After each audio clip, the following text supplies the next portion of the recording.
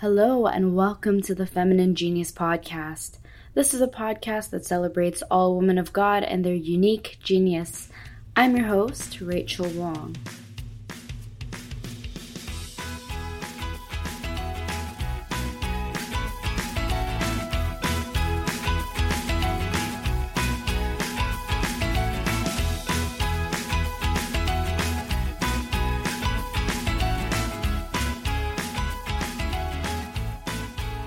I have always been in awe of those who are in the medical profession, whether it's doctors, nurses, anyone who does that type of work. I am extremely thankful for, and I'm sure you are too.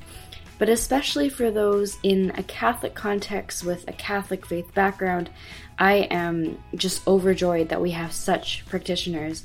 And Sheena Devota is one of those people. Sheena is a nurse in the city of Vancouver, and she serves at a few different hospitals in the Lower Mainland. And she was able to sit down with me to talk a little bit about what it means to be a medical professional with a faith background and how those worlds can sometimes collide, but also be an extremely profound way to demonstrate and witness to the faith.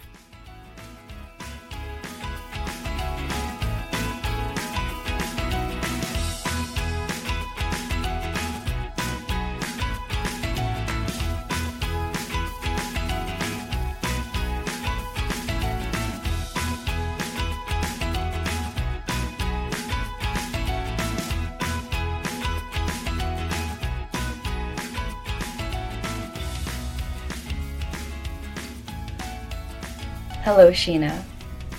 Hello. How are you?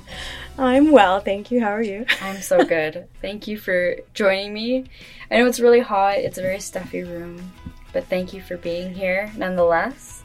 Thanks for having me. I'm excited Yeah. for our conversation. Well, first, I was wondering if you could start by just sharing a little bit about who you are and what you do right now. I would like to say I am, quote, a human merely being, unquote, from one of my favorite poems by E. Cummings.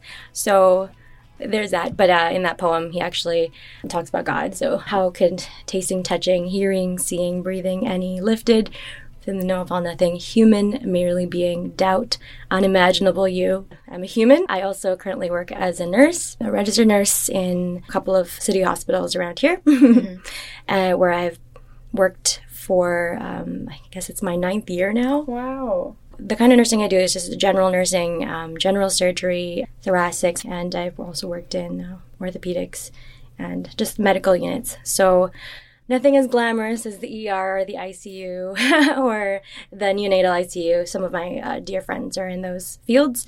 So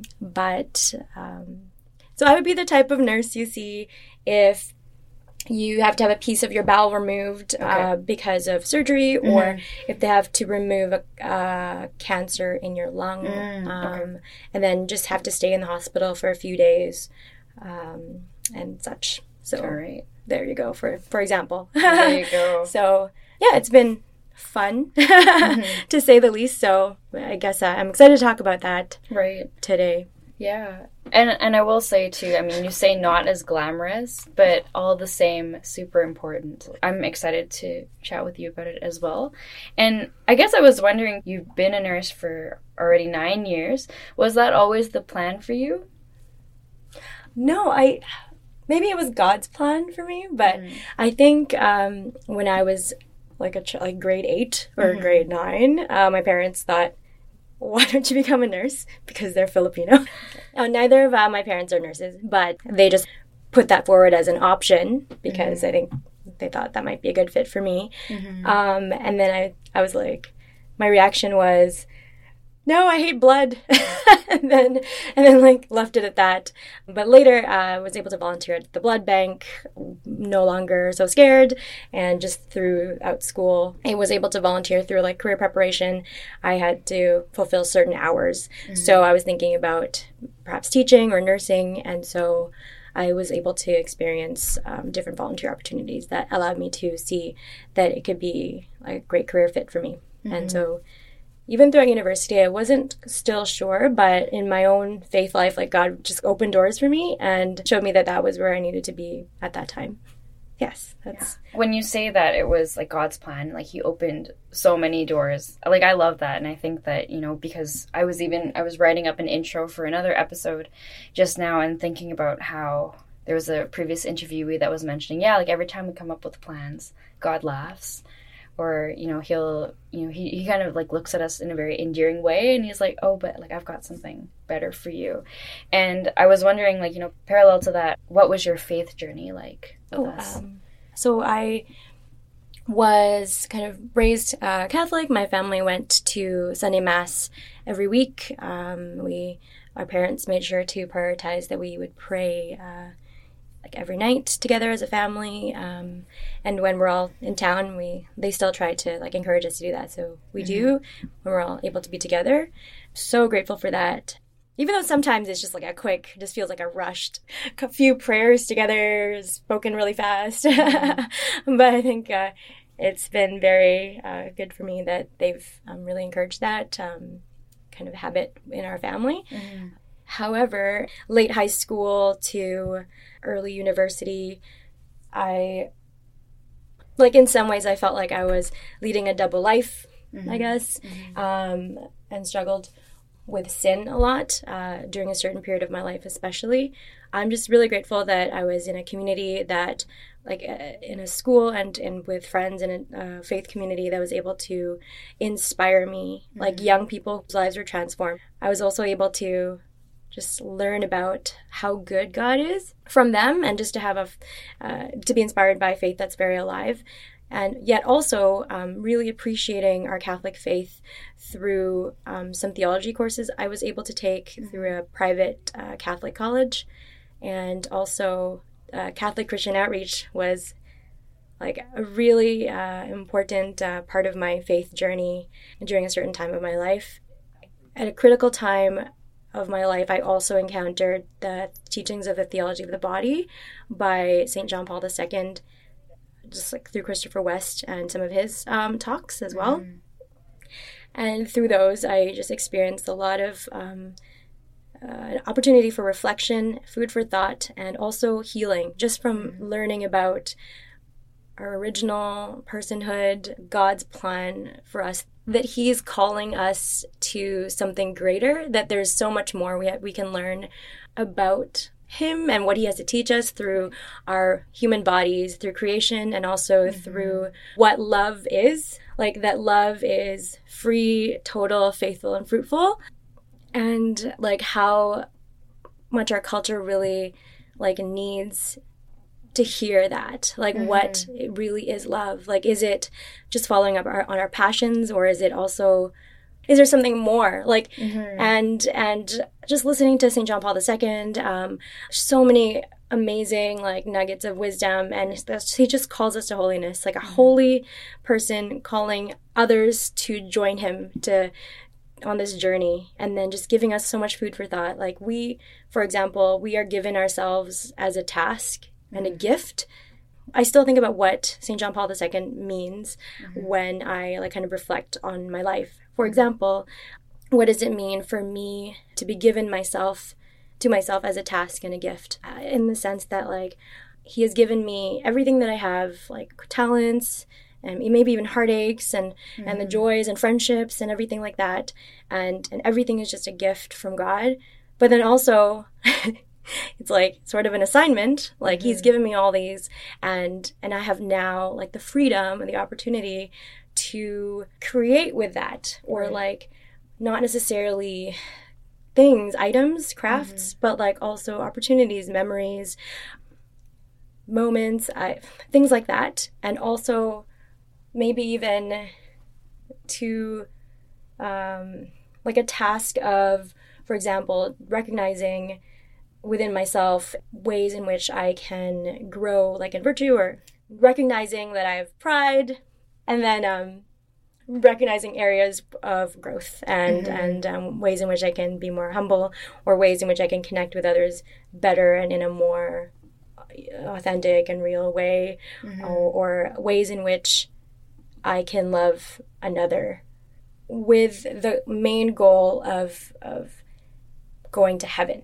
Each human is constantly being called and invited to heaven, like to the supper of the Lamb, like every person that's ever been born and will ever be. Yes, so that brings me to today. And I think, like, theology of the body, like you said, there is so much love that comes into it. There's, like, that love and giving of ourselves. And, when I think about what professions there are in the world where it's like, how much of yourself you're giving. Of course, there are so many professions where you give of yourself. Honestly, the one that rises to the top for me is nursing because, I have a couple friends who are nurses and I think about the long hours that you all have to work, the struggles that you might have to encounter. Like there's a lot of emotional labor that goes into being with people who, are sick or they aren't doing well and journeying with their families as well. So what keeps you going when it comes to all the difficulties that comes with that job of nursing? Okay, so thank you for bringing up the fact that it's a very giving profession. Mm-hmm. I personally think that moms have the most giving, if you call it a profession, vocation. It's 24 hours since before the child is born. So thanks, Mom. Yeah. Until never. There's never an ending because, they will always be a mom, until, there literally is a complete change. And I'm grateful that I get to witness, some incredible moms who are also, my coworkers, and I'm always amazed by their strength and resilience and how they go through the long hours as well. There's a danger in professions like nursing that's a giving profession, nursing, or maybe even, missionaries and things like that, to experience burnout. So I do want to, address that as a caution because it is important to make time for oneself, to at least understand one's limits, not just for the sake of oneself, but also for the people that one's caring for. Mm-hmm. So compassion fatigue and burnout, they're real, things. However, I am grateful that I get to serve patients and families and God through my own profession in so many different ways. The things that I found that have overwhelmed me include just thinking too far ahead. Mm-hmm. Sometimes we all we can do is think about, okay, I'm just going to show up today. Mm-hmm. That's it. I'm even to the hour, I just need to make it through this hour. That seems very stressful. I think this patient's not doing so well. Let's make it through. What can I do right now? Who can I ask for help if I need help? And how can I comfort this person who might be anxious right now during this time? So not letting the whole scope of everything that could possibly go wrong deter me from what needs to be done at this moment. And all of that is from the mercy of God, because I don't think I was necessarily created that way. But it's just things that can you kind of learn from other people as well. And also trying to have your own rituals and habits and prayer that works for you, a certain kind of prayer or an offering on the way to work or something like that. Or if you need to take a moment and just step away from something so that you can maybe not be angry at a patient or just to be able to function well. So nursing is one of those professions. There are other professions too where you need to be a lifelong learner. There's always something new. You don't know everything. It's impossible. There's always something new and different. And so I have the personality that I enjoy meeting people, and I think learning about different things is cool and interesting. So I enjoy that about it. And very, very importantly is a workplace that has a really good workplace culture that's not toxic, that has good teamwork. So I'm grateful for that. That's not something that people can always control. And I'm just grateful for the actual work from the day to day that people around me are kind and also inspiring, and they are thoughtful and appreciative of other team members, no matter what faith background they have. There's that sense of collegial respect, which I sincerely appreciate. So that keeps me going on the day-to-day for just in the general of life. I actually can't believe I've been a nurse for 8.5 years, going into 9. But well, I know that like my story is not over yet, and it's exciting because God's full of surprises. So I guess that keeps me going still, and it keeps me wondering, oh, what's around the corner, like, and could it be the same? Could it be different? I'm not sure, but that's kind of exciting too. Lastly, and most importantly, being able to learn and grow my faith, and also other projects and relationships around me. So it's important to make space for other like pursuits, and to share other gifts one might have that's not necessarily in one's profession or like, so yeah. Absolutely. I mean, I guess like in terms of your experience as a nurse, I was wondering if you could maybe share one of the more rewarding experiences that you've had. There's some experiences that one will never be able to know, like how that played out in someone's life, like something that they've done that's ever like played out. Sometimes patients aren't doing well. Maybe perhaps they have cancer and they're near the end of their life and they pass away with us. We do our best. I don't know. Only God knows if we've done our best, and hopefully the reward is that patient felt like they were cared for. When a patient experiences postoperative delirium, which it can be caused by many different short-term and treatable things. Patient is confused. Maybe they're climbing out of bed. Maybe they're saying things they regret later or don't remember. Yeah. Maybe they're swearing at you or throwing things. And usually it doesn't necessarily affect the elderly. Usually older adults are more susceptible to experiencing postoperative delirium for a variety of reasons, but young people do as well. And it's always rewarding when afterwards, when we've treated whatever it is, hyponatremia or their fever or something like that, they become themselves again. And it's always great to see that resolve. And then that part is rewarding to me. So I remember those moments when there's a patient who is not so kind or who is quite a handful, for example. And yeah, it's kind of rewarding when they're kind of well and they go home. I just enjoy chatting with people and just hearing their stories. So I love connecting with them or like laughing. I enjoy if I get to share a laugh with a patient. One of the patients, for example, told me how excited she was to have her son come with her favorite grandkids. And then she's saying, oh, it's amazing and ironic how things work out, because the first few months of pregnancy with this particular child, she was crying because she didn't want to have any more children. And now at the end of her life, his children are actually her favorite grandkids, and they visit her all the time. So I love hearing just how different people's stories are, and making really meaningful connections with patients. Yeah. I feel like now, I think more than ever, just with the evolution of science, you know, there are so many changes to our healthcare system. And of course, there are so many good things that come about from it. But then, of course, there's also things that come about in healthcare and healthcare ethics and abortions or euthanasia. I feel like that will probably come up a lot in healthcare. And, you know, as a Catholic nurse, how do you navigate discussions in what could be a very, you know, like socially or like politically charged minefield? It's hard with the euthanasia issue, especially. I think with abortion, it's a little bit different unless you work in a center that provides abortion. It's not always available everywhere. Sure. Not all patients could potentially be asking for abortion.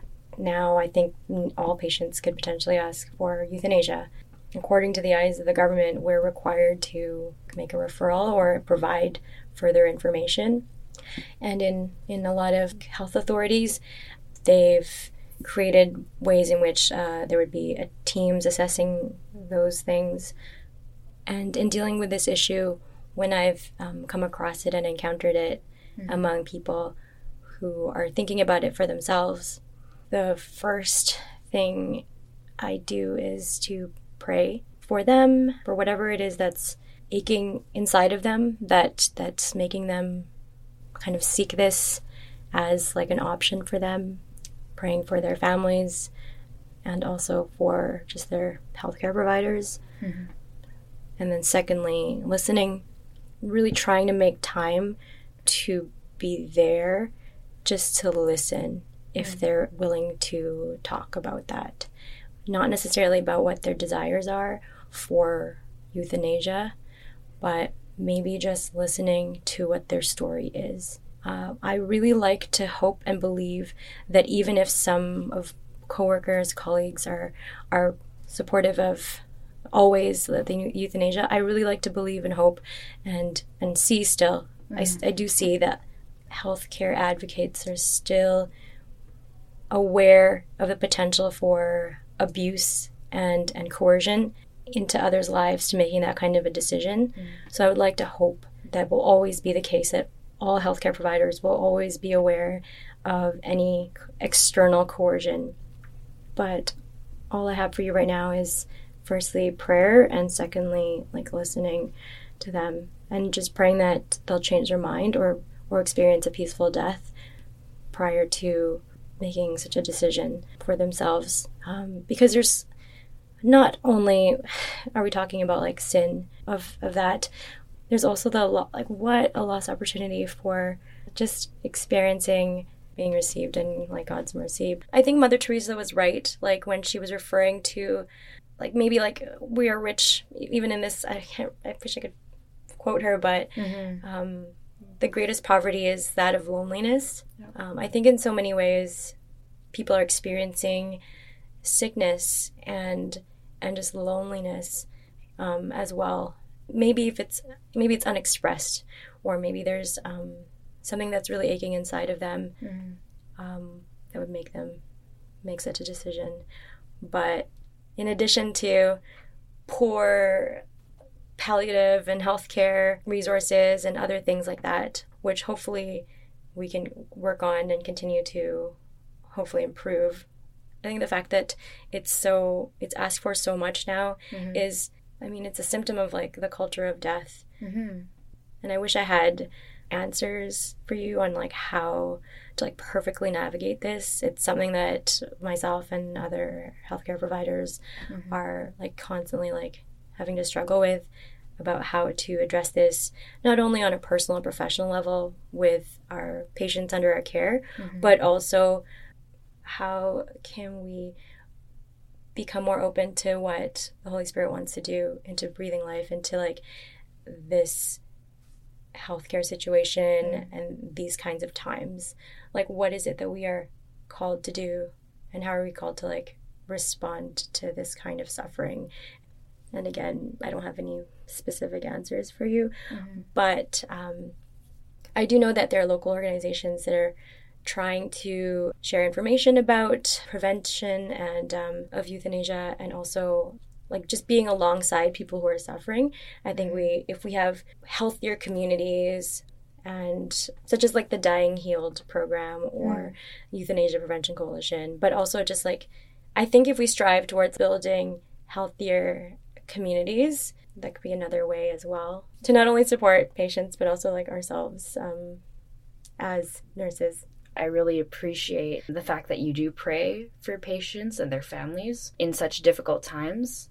That's something that I can really appreciate, and I feel we definitely need more of that in our healthcare system, because I think resources and the system and policy aside, we do need good nurses and healthcare practitioners, doctors who just have a good moral conscience and who strive for excellence in their job and in their work. And I just wanted to thank you for doing that.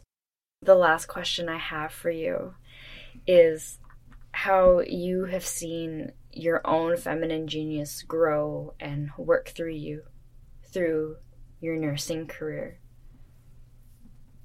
Thank you for thanking nurses and medical professionals. I think this sounds so cliche, but love is the answer. I say it in such a way, but I believe that it is. What does love look like? We can look to the cross and learn so much about what that looks like, incarnate, I guess. And hopefully we can have conversations, not only nurses and doctors as our jobs or whatever, to make sure patients are cared for, but these are our family members that are sick. These are ourselves. We are going to get sick. How can we make it a better experience? I mean, there will always be suffering, but like, in what way can we support each other through that? Are there conversations that we need to have more of? And like, can people have just better support systems in general? But I'm grateful that there are people that I admire, that I work with, who are just strong advocates, charge nurses, managers, and not only them, obviously, like, of course, bedside nurses, but like, there are so many people that are hidden that really care. And maybe they're not frontline, maybe they're not right at the bedside too, but that they're really pushing for people to get the care that they need. And I just think it's so important to like mention that those people are like exist despite like the resources that are lacking and everything like that. So so I've experienced the feminine genius in my work through just being a witness to the feminine genius, just to femininity and the beauty of that, and how unique every person, like man, but like every woman is. There's this young girl that I was able to care for and just had this the biggest smile and like so gentle. She was nonverbal, had developmental delay, and like lived her life in a wheelchair. And the first like that kind of like young person I'd ever been able to care for, and just being able to feed her, and like how she was just like cheerfully receiving my clumsy way of giving her her food. It was like a gift to me, and I just like never forgot how like her beautiful smile. It's amazing to me how giving women are in so many different ways, and just experiencing that and witnessing that among coworkers who are mothers, and even when I was able to witness a C-section. So I believe they're in a cruciform position, so your left arm is stretched out and they take their blood pressure from one arm on the operating table, and your right arm is also perhaps an IV access. So basically in a shape of a cross during a C-section, or the one that I saw. And it was the first time I'd ever seen one before. And as the obstetrician gynecologist was removing the baby, like it was just a very Eucharistic image for me. Like, this is my body given for you, like my blood shed for you. And in a unique way, women are invited to participate in that. And so I was just amazed when I first saw that. Just like, wow, like women are built to handle so much, to carry another human and like feed it inside and outside.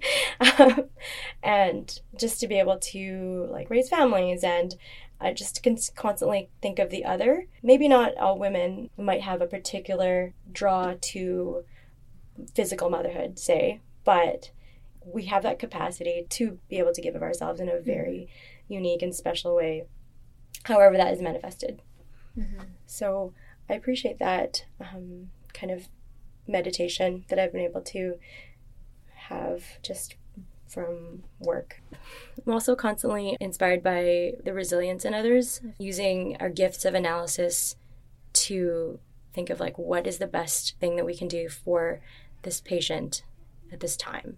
Whether it's nurturing by stepping in and doing for somebody who maybe can't move their arm, or stepping away and forcing them to use their arm that they might need to use because they've become deconditioned and they need to practice it, and like kind of, you know, they need to work on it. So it kind of depends. You have to know when you're stepping in to help or stepping away so that the patient can improve on their own without needing us. So that's kind of been an interesting experience through nursing, and then something that I can take away with in my own life. Like, at which point am I called to like step in and like be nurturing, and when should I step away? I remember you were also sharing with me earlier that you had a poem that you wanted to share, and I was wondering if you could tell us a little bit about why you wrote it, and we can hear it. Yeah, so during Lent this year, I was in a group that challenged us to reflect on a Station of the Cross. And so I chose one based on a painting or a sketch that I saw that I was inspired by. And I think it was just relevant to the nursing profession, but also perhaps a reflection on our femininity. And sometimes all we can give is a gift of presence, but yet it can be a comfort to another. And sometimes all we can do is just to be with someone, and we don't have to say much, or if anything. And sometimes that's enough for the other person. And so the name of this poem is called Veronica's Offering. Veronica's Offering. Press your face against this fresh, soft linen, Jesus. It's all I can give. Whatever profession you're in or whatever circumstance you're in, to do that, to be there for someone, to care for them, we just can be ourselves. And sometimes all he asks is for us to just be there, to be with him, to see him in another person, and just to be present and to give all that we can. And that's all he asks.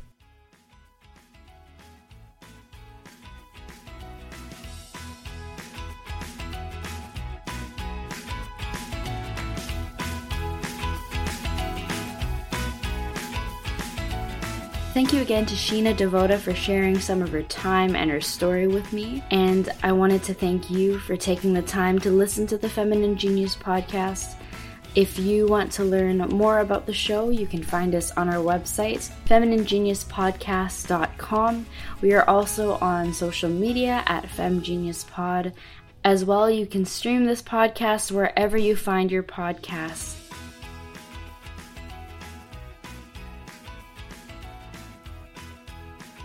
Finally, I wanted to give a heads up that I will be taking a much needed break for the next 2 weeks.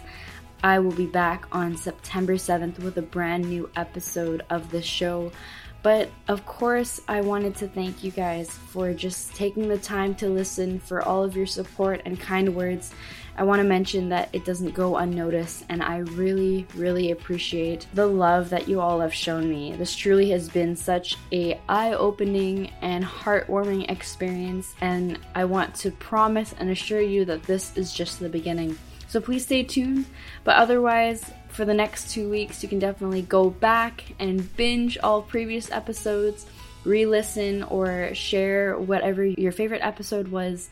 And I look forward to being back on September 7th with you all for another brand new episode. So from myself here at the Feminine Genius podcast, I am super grateful and thank you so much for listening.